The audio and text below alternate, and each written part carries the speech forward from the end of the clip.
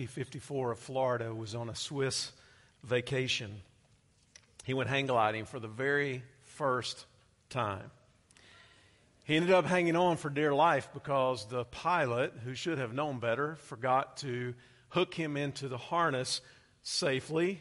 So as they took off, they both sort of panicked, and the pilot grabs on to Mr. Gursky, and he grabs on as hard as he can to him and to the hang glider above, and he hung on at heights of 4,000 feet at the peak, running 45 miles an hour until they finally came to the ground. And when it was all over with, he had a badly fractured wrist and a torn bicep from holding on, and the pilot was eventually able to land the hang glider.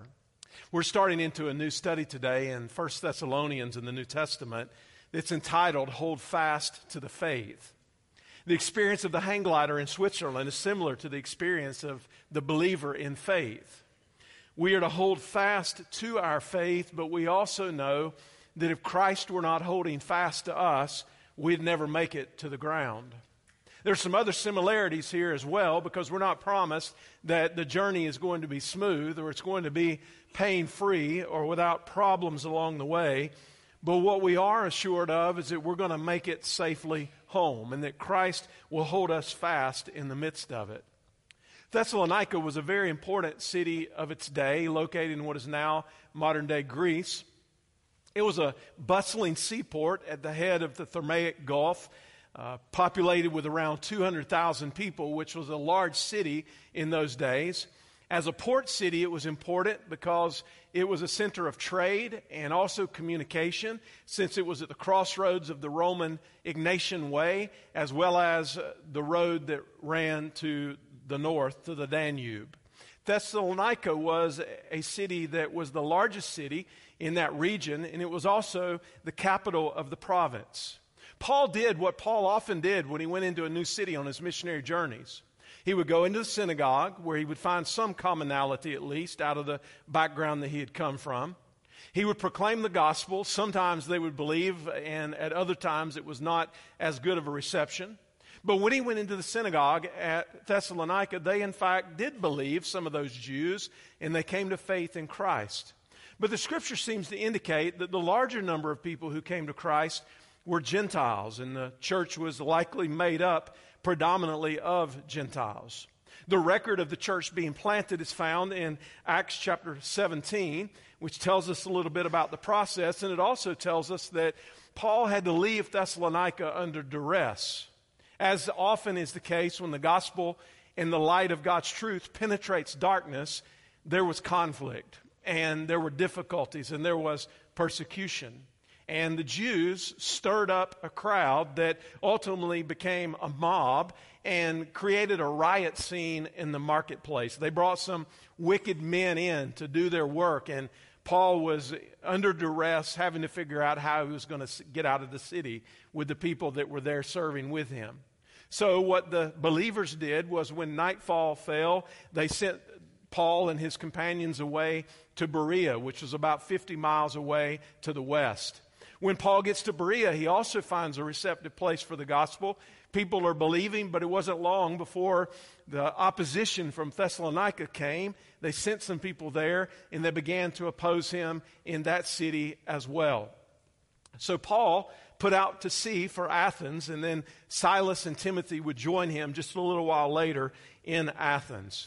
After a short time in Athens, Paul felt the need to receive a report back from the new church in Thessalonica. He wanted to know what was happening. After all, they had preached the gospel there. There had been persecution. He knew that it was a difficult circumstance that church found themselves in, and he wanted to know what was going on.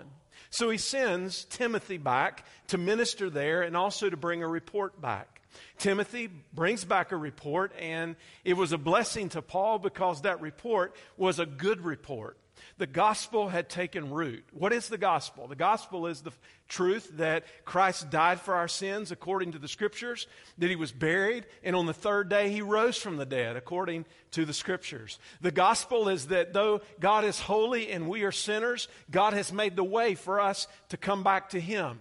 that He's given His Son to us as a gift, that Jesus Christ would come and live a life that only He could live, that He would fulfill the law of God, that He would willingly give Himself on the cross, that He would bear the wrath of God for our sins, that He would be buried in a borrowed tomb, that He would be raised from the dead, and then eventually ascend back to heaven, to the right hand of God the Father.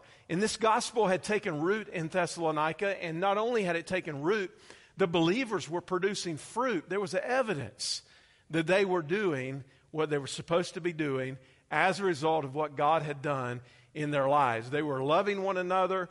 They were holding fast to the faith. The gospel was going forth from their city, and Paul was impressed with what he learned about the church. And he, in turn, wrote 1 Thessalonians to encourage and to instruct the believers there. He wrote this first letter around 51 AD, which would make it one of the earliest letters that Paul wrote, just a short time after he had preached there. So there wasn't much of a separation in time from when he had been there and ministered and people had come to faith. And yet, in a short amount of time, the church was already flourishing and good things were happening.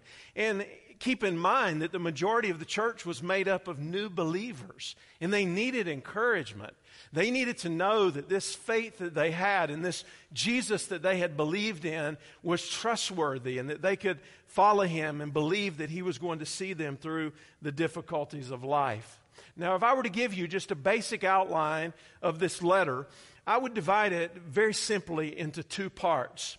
Chapters 1 through 3 comprise thanksgiving and encouragement as Paul introduces the subject and begins to talk to them about why they were to be commended for the way that they were living and the way they were responding to the Word of God. And then chapters 4 and 5 would be instruction and exhortation. He's beginning to lay out additional principles for what it means to be a church, what it means to be a Christian, what it means to endure in persecution, what it means to place your hope in Jesus. And we're going to look at 1 Thessalonians in about 17 messages as we go through this. The passage we'll consider today is a beautiful setup for next Sunday and Resurrection Sunday as we'll make our way a little bit further into the text in chapter 1, and it will remind us of what Jesus has done on our behalf. But today, we're going to look at the first 4 verses. So if you have your Bibles, I'd invite you to look with me to 1 Thessalonians chapter 1, beginning in verse 1. Paul, Silvanus, which is the Latin name for Silas, and Timothy, to the church of the Thessalonians in God the Father and the Lord Jesus Christ, grace to you and peace. Verse 2, we always thank God for all of you, making mention of you constantly in our prayers.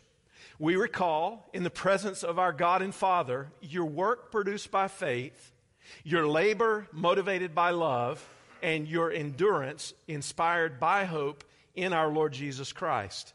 For we know, brothers and sisters, loved by God, that He has chosen you. Now we'll press pause here at the end of verse 4. Although the thought is continued, we'll pick that next section up next week when we look at the second part of chapter 1. But Paul introduces this letter by including Silas and Timothy, who were with him when the church was started. So here we have Silas, who was a Jewish believer. Apparently, he was a very gifted servant of God. He was directed by the apostles in Jerusalem, you might remember, to carry the directives of the Jerusalem Council to Antioch.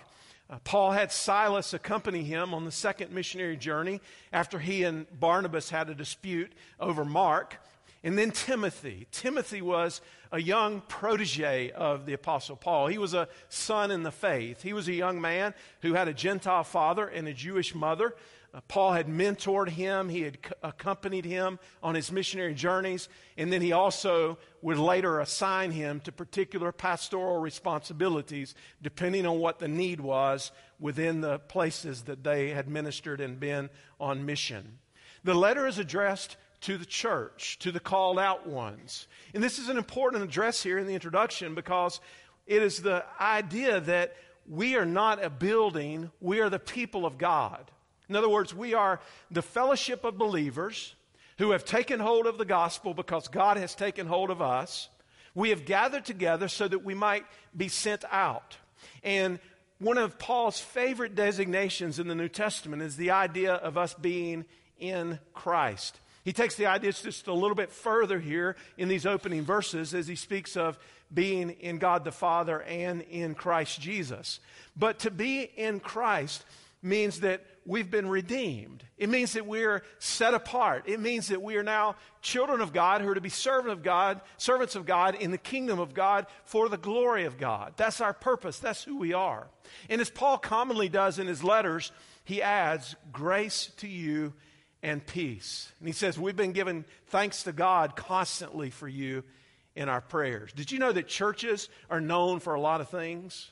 Churches have a testimony, just like individuals within the church have a testimony. And too often it's a very negative testimony. They say, well, you know about that church over there, none of them can get along. Or you know that church over there, they're dying. Or you know that church over there, they're hardly doing anything for the kingdom. Or you know that church over there, they've gotten way off track. And they're not commended in that.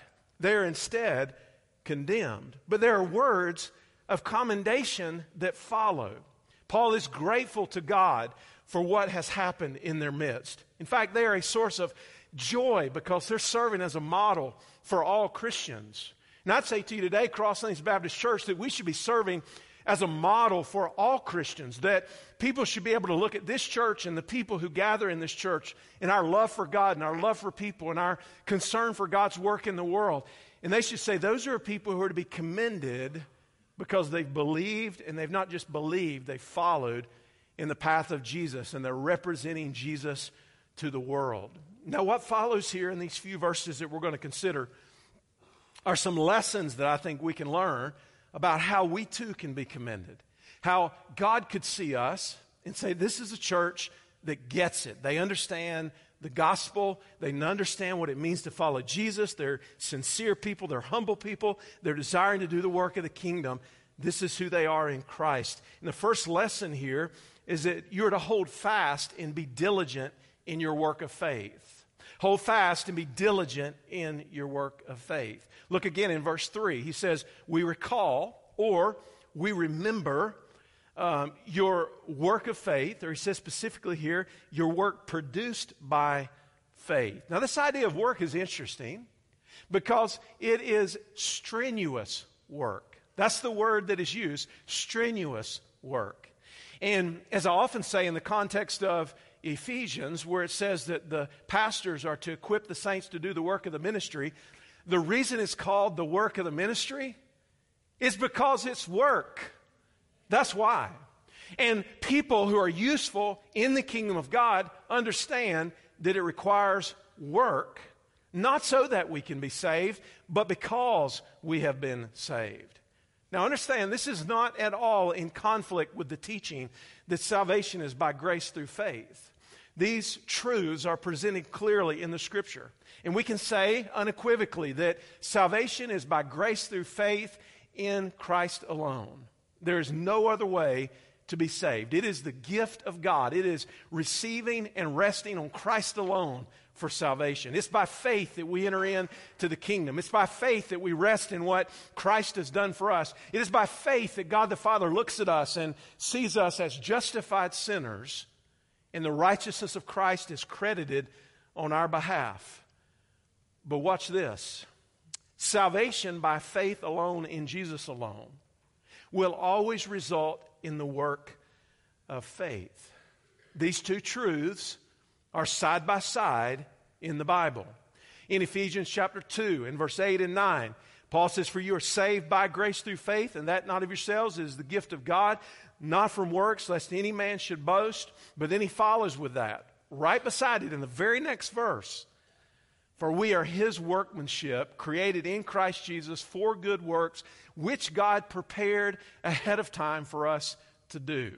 So right there, side by side in the Scripture, we're shown this truth that there is absolutely nothing that we can do to earn our salvation. There is no boasting. When we get to heaven, we'll not tell God all the things that we have done, and God will somehow accept us into his presence. When we get to heaven, it will be because we've come by the way of the cross. It will be because we have accepted God's gift of salvation and forgiveness and eternal life, and God has received us into his presence. But along the way, we will have understood that the very purpose for which God saved us is so that we might work for Him and serve Him and labor in the harvest fields, following in the example of Jesus until God takes us home. Salvation by faith alone in Christ alone will always result in a work of faith. Now, some people have said that James in his writing somehow contradicted this, or that if you were to put the writings of Paul and the writings of James side by side, that they would somehow be contradictory because James seems to be pushing more toward the idea of work. But let's listen to what the Bible says in James chapter 2 and verse 18. James says, "You have faith and I have works. Show me your faith without works and I will show you my faith by my works." And then he says this in verse 26 of chapter 2. "For just as the body without the spirit is dead, so also faith without works is dead." So what do we make of that? Well, we recall your work produced by faith is what Paul writes to the church at Thessalonica. So he's saying this faith that you have in Jesus, it is producing work as the natural outflow, as the spiritual consequence, if you will, of what God has done on your behalf. Now, I think we run into a couple of common errors here that people sometimes get trapped into. One is easy believism. Easy believism would be resting on a profession of faith, regardless of whether or not there's evidence or fruit in your life that you have truly been saved. The other error would be works salvation, which is somehow mixing works and faith to earn salvation. Or if we were to take that yet another step, works salvation is not only in terms of saying that we can work to earn our salvation, it is saying that there is something that we can do to lose our salvation. You understand that if you say there's something that you can do to lose your salvation, then you are saying that the cross is of no consequence, that the death of Jesus Christ at Calvary was not sufficient. But the Bible says God made Him who knew no sin to be sin for us, that we might become the righteousness of God in Him. It does not say in there that God made Him who knew no sin to be sin for us, that we might work to keep our salvation.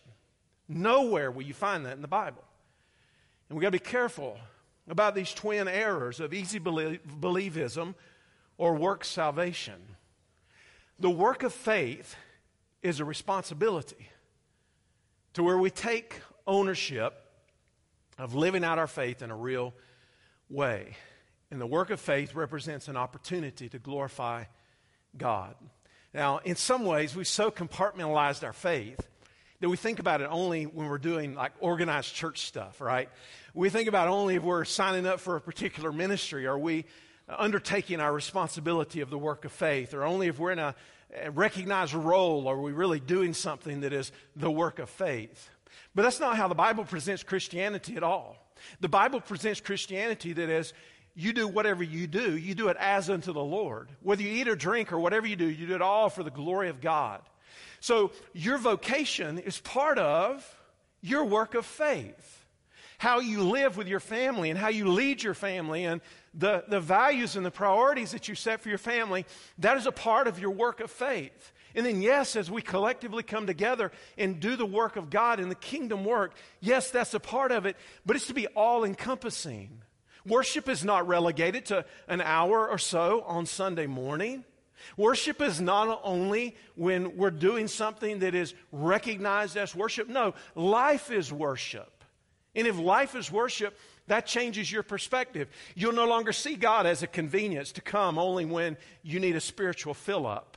You'll not see the church as a means to your end. You'll not see the church as somehow serving you. You'll see yourself as a part of that body of Christ, as a part of that called out group and then sent out. And you'll find your place and your purpose in the kingdom of God. It says, Jesus said in the Sermon on the Mount in Matthew chapter 5, that we are to let our light shine before men so they may see our good works and glorify our Father in heaven. Our faith should be energetic. It should be active and living. It should be producing good works. And the work of faith is the evidence of saving faith. So let me ask you a question. Is your faith producing work? Is there enough evidence in your life to convict you of being a Christian? Does your work of faith provide sufficient evidence that you possess saving faith? The lesson is hold fast and be diligent in your work of faith. Then the second lesson, hold fast and increase in your labor of love. We recall, verse 3, your labor motivated by love. Here we are again talking about working. We're working in the first verse that we referenced, first part of the verse that we referenced here. We're laboring in this verse. And the word labor means strenuous work. It means hard work, even to the point of exhaustion. And the motivation is, don't miss this, the motivation is our love for the Lord. Our motivation is our love for other people that comes from our love for the Lord. Our motivation is our concern for the result of our lives, that it would evidence that we in fact love God. Now there's different kinds of love, and I won't bore you with all that, but the kind of love that music, lyrics, and culture often present is typically a matter of feelings. It's emotional, it's mysterious, you can't put your finger on it, you don't really know what it is, but the love that's presented here is agape love. This is the love of God. So the Bible defines God as inherent to his character, that he is love. God is love. And we love because God first loved us. Agape love is a word that was not used very much until Christians took it up and began to use it. But it's the idea that love acts for the best intention of the person that it's being extended to. In other words, because God is love, the love of God is intentional. It's focused on the well-being of others. And if our love for God is in keeping with his love for us, then it will be focused and intentional and concerned about the well-being of others. Love is the heartfelt affection of the Christian in response to the love that God has shown toward us, especially through the gift of salvation in the Lord Jesus Christ. And here's one of the mistakes I think we make in the church, and we've been doing it for a long time because it's easy to get caught up in this cycle. It's to point to the symptoms of what people are not doing and try to motivate them negatively by guilt or by pointing the obvious out. You're not sharing your faith. You're not giving. You're not serving. You're not doing this or that. And I think that's a wrong approach completely. The approach should be to speak to the heart. The approach should be to point people to the beauty and the worthiness of Jesus as our Savior. The point should be to direct people to the hope that we have in him, and understanding that God is the gospel, that Jesus is the treasure of our salvation, and that the love of God is superabundant and overflowing to us. And if all of these things are true, you'll not have to beg people to do what people would rightly be motivated to do if their love was in the right place. Very different way of thinking. See, if you love God, nobody's going to have to beg you to worship him faithfully or to guilt you into it. If you love God, you'll not have to be begged or guilted into using your resources to further the work of God in his kingdom. If you love God, nobody will have to beg you to serve other people and to get your hands dirty and to do the work of faith. If you love God, nobody will have to beg you to tell other people about him. You understand that who's your one emphasis in the prayer that we're doing, in this 30-day focus that we're doing, the emphasis itself is worthless if our love is not where it should be. But if we're stirred with gratitude toward God for what he's done for us, and a love for other people who need to know the same grace that we've experienced, that'll be life-changing. It'll be transformational. Romans chapter 12 and verse 9 through 11, Paul writes this: "Let love be without hypocrisy, detest evil, cling to what is good. Love one another deeply as brothers and sisters. Outdo one another in showing honor. Do not lack diligence and zeal. Be fervent in spirit. Serve the Lord." So here's how he defines what love is and what love does. Love and righteousness go hand in hand. He says, let love be without hypocrisy. Christian love detests what is evil and clings to what is good. Christian love is a response to God's love and a reflection of God's love. And there's a lot of talk in churches about love, as there should be, but it cannot be at the expense of losing the distinction between right and wrong and good and evil. Love is to be demonstrated, according to what Paul wrote in Romans, by loving our brothers and sisters as we show preference toward one another and as we give honor to one another. Folks, we are in one of the most selfish generations that has ever existed on the face of the planet. We are so individualistic that people are separated and they're isolated and they're not living in community as they could and should. So as the church, we have an opportunity to put on display what a healthy community looks like. Not a perfect community, far from perfect, but a community that is healthy because they're continually resting in the grace of God, continually helping one another along the way, bearing one another's burdens, encouraging one another, spurring each other on as we head toward that finish line. And people see that kind of community and they'll say, there's something different about that than a lot of what you see in the world. And the way people are so isolated and siloed and individualistic. And I would say to you that love is the antidote for spiritual laziness. Paul says we're to be fervent in spirit, that there's to be a zealous nature about us. And love ought to be diligent and fervent. You remember Jesus in the book of Revelation? He's speaking to the 7 churches. And he has something a little bit different as he speaks to each one of the 7 churches, but he has a word especially for the church at Ephesus. The church at Ephesus was noted by Jesus for their works, for their labor, for their endurance, for their unwillingness to tolerate evil people. They also had great discernment about false teachers. They endured hardships for the name of Christ and had not grown weary. But Jesus said this to the church at Ephesus. Revelation chapter 2 and verse 4. But I have this against you. You've abandoned your first love. I don't know where you are spiritually today. The Spirit of God does. He knows whether or not your walk with Christ is dynamic and alive. He knows whether or not you're seeking Him in word and the prayer. He knows whether or not you're fervent about the things of God or they're just secondary in your life. And I'm here to tell you today that the path back is the path that Jesus gave to the church at Ephesus, because He said to them, remember how far you have fallen, repent, and return to the works that you did at first. Jesus said, hey, you're over there on a side road somewhere. This is the way that you're supposed to be on. You're over there wandering aimlessly somewhere in the desert. And over here is where the oasis is to be found. And we've got to keep pressing on, even when we're not perhaps feeling it as we should, because we know what we believe is true. And we want to honor God and we want to love Him as we should. Hold fast and increase in your labor of love. Then the third and last lesson is hold fast and strengthen in your endurance of hope. Verse 3, once again, he says, we recall your endurance inspired by hope in our Lord Jesus Christ. We recall the endurance that is present in your life. We started a new study in discipleship on Wednesday evenings focused on hope.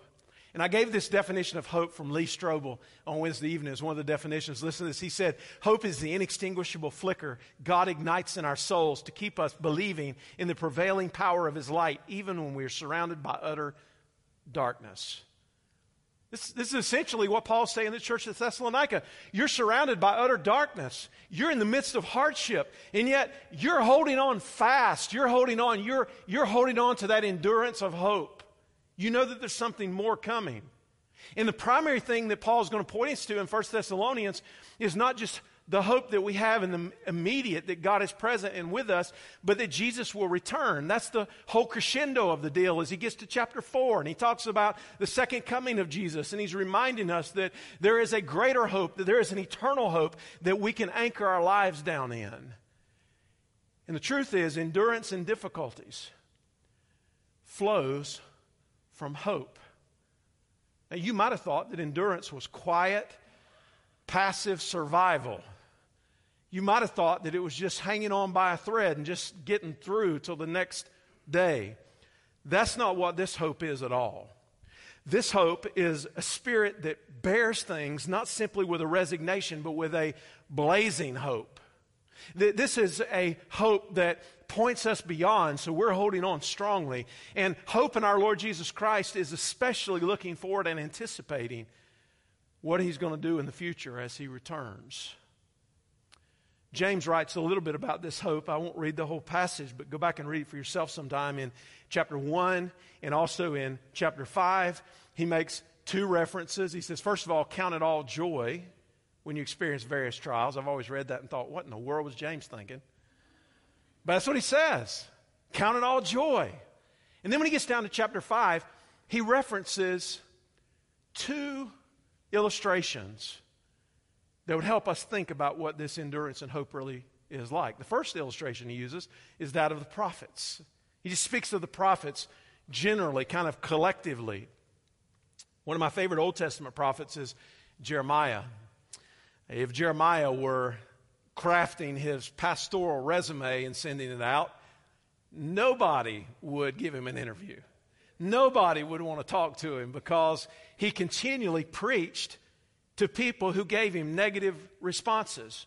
He was subject to physical persecution, beaten and put into stocks and imprisoned and thrown into a muddy cistern. He had to deal with false prophets that mocked him and even called him brazenly a liar.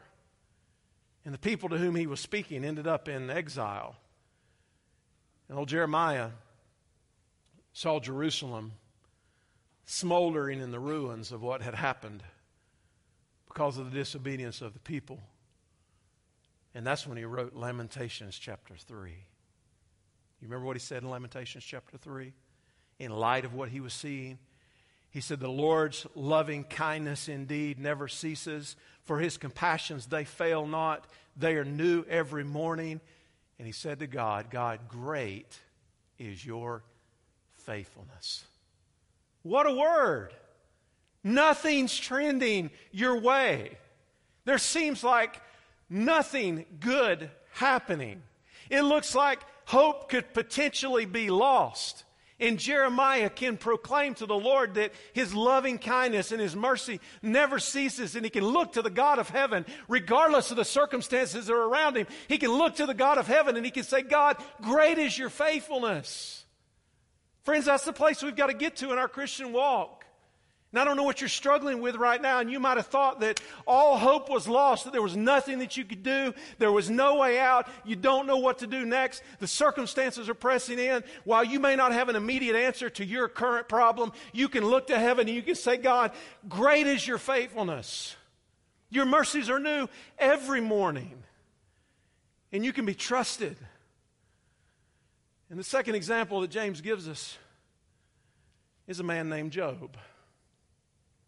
You remember Job, the blameless and upright man who feared the Lord and turned away from evil, the man who was a man of integrity, super rich, huge flocks, 7 sons, 3 daughters. He lost it all in almost a moment's time, and suffering followed. In the midst of all of that, Job humbled himself before mighty God, and he said, the Lord gives, and the Lord takes away. Blessed be the name of the Lord. The endurance of hope requires surrender. We are beckoned to come to the place in our lives where we can say with confidence, God is sovereign, and my hope is in Him. Period. The endurance of hope promises blessing, that this is not all there is. Oh, there's much more to come. Beyond our greatest imagination, what God's going to do for His people in eternity. And I close with this idea, and I find it in verse 4. You are chosen and loved by God. You might not have heard anything else I said this morning, but if you'll come to Christ as your Savior, you can take hold of this truth that you are chosen and loved by God.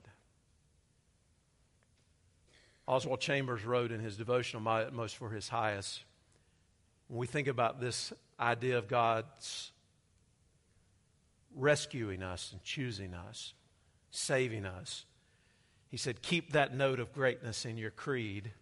It's not just that you've got God, but that He's got you.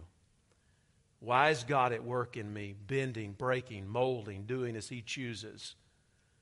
For one purpose and one purpose only. That He might be able to say, that is my man, that is my woman, that is my child,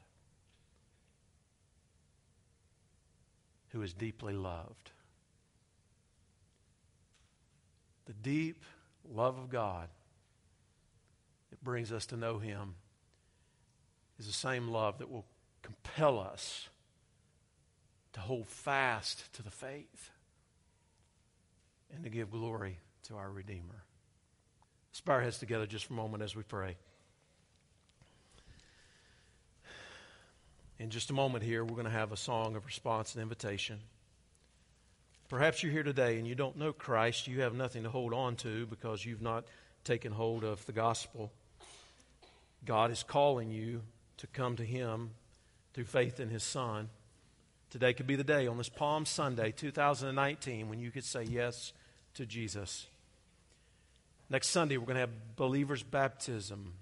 We'll have at least one, but maybe there's somebody here that would say, I followed Christ. I know Him as my Savior, but I've not publicly professed Him in baptism. What a great day it would be, Easter Sunday, to make your faith known that you're following Jesus. God, we're grateful for your word, that you've shown us these great truths of what it means to know you and live for you and how you keep us and hold us along the way. And we simply say thank you and we love you. We pray that you would use this time now as we close out this service. May your name be glorified through it, all the good that would come from it. We ask it in Jesus' name. Amen.